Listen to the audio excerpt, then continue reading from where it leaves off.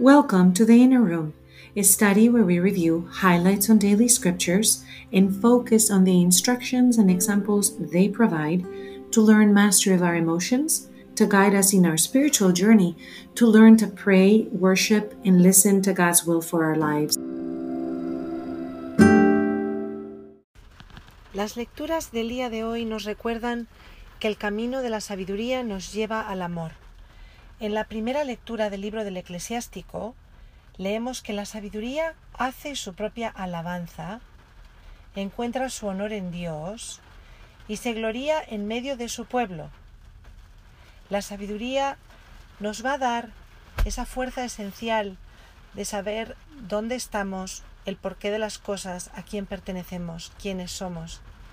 En medio de la oscuridad de este momento donde hay aislamiento, donde estamos esperando una vacuna que funcione, donde hay problemas políticos, económicos, sociales, tenemos que recurrir a la sabiduría para recordarnos internamente de quiénes somos y a dónde estamos yendo. Leemos en el Salmo 147 que el Verbo de Dios se hizo carne y habitó entre nosotros, y que esa verdad infinita que ha ocurrido desde hace 2000 años y que se prometió muchos miles antes, es el centro de esa sabiduría que nos da certeza que no importa lo que está pasando a nuestro alrededor, la verdad de que Dios se hizo hombre y habitó entre nosotros, da sentido a lo que hacemos, a lo que vivimos, incluso cuando la incertidumbre quiere dominar.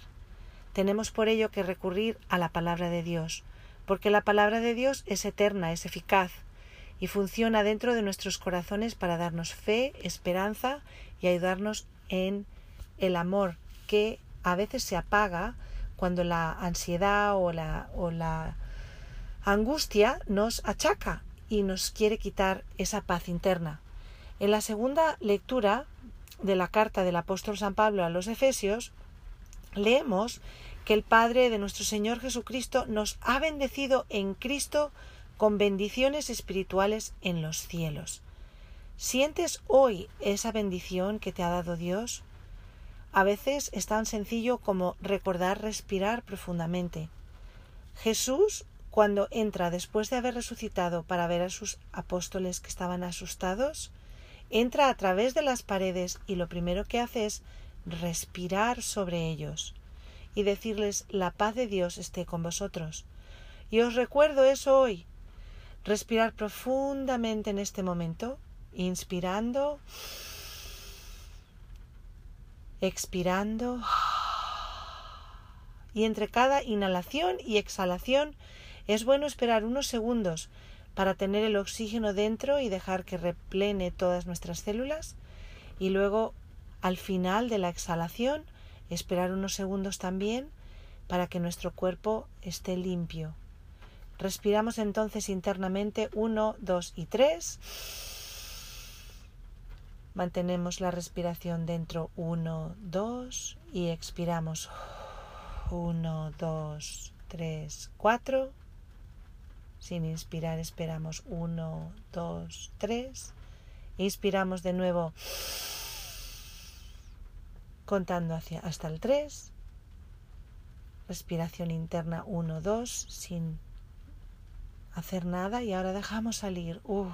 La exhalación es más larga que la inhalación.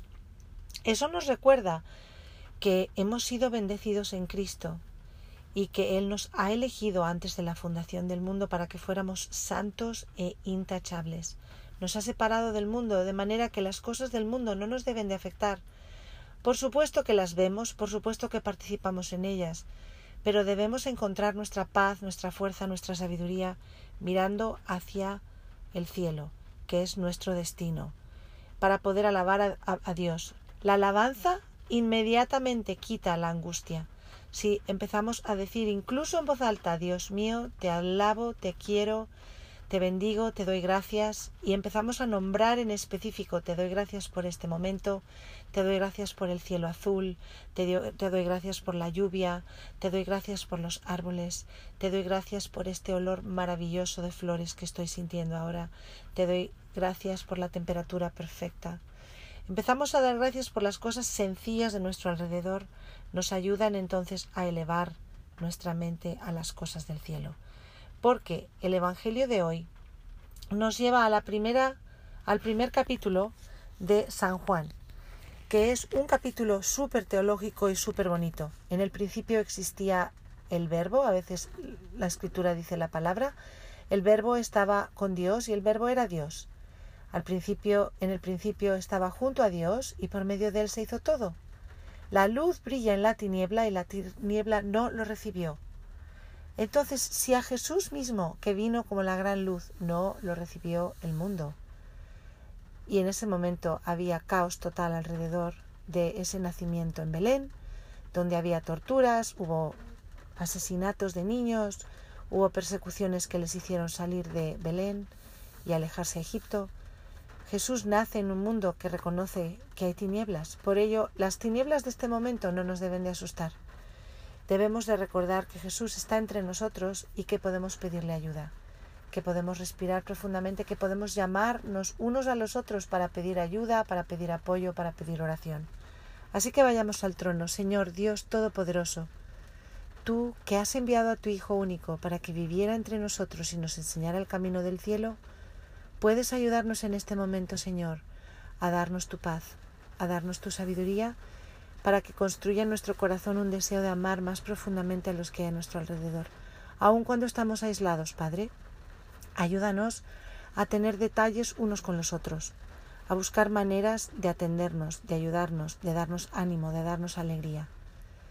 Sabemos, Señor, que tú estás presente en todo lo que está pasando. Te pedimos por los que están más necesitados, por los que están sufriendo, por los que están enfermos. Te pedimos por la paz en nuestro país, Padre, en los Estados Unidos y en todos los países del mundo donde ahora mismo hay problemas políticos, económicos y sociales, Padre. Te pedimos que los Estados Unidos de América sigan siendo una luz para el mundo, que nos ayudes a elevar nuestros ojos a la verdad de quién eres tú y a que seamos un país que sigue tus leyes. Pedimos esto en nombre de Jesús. Amén.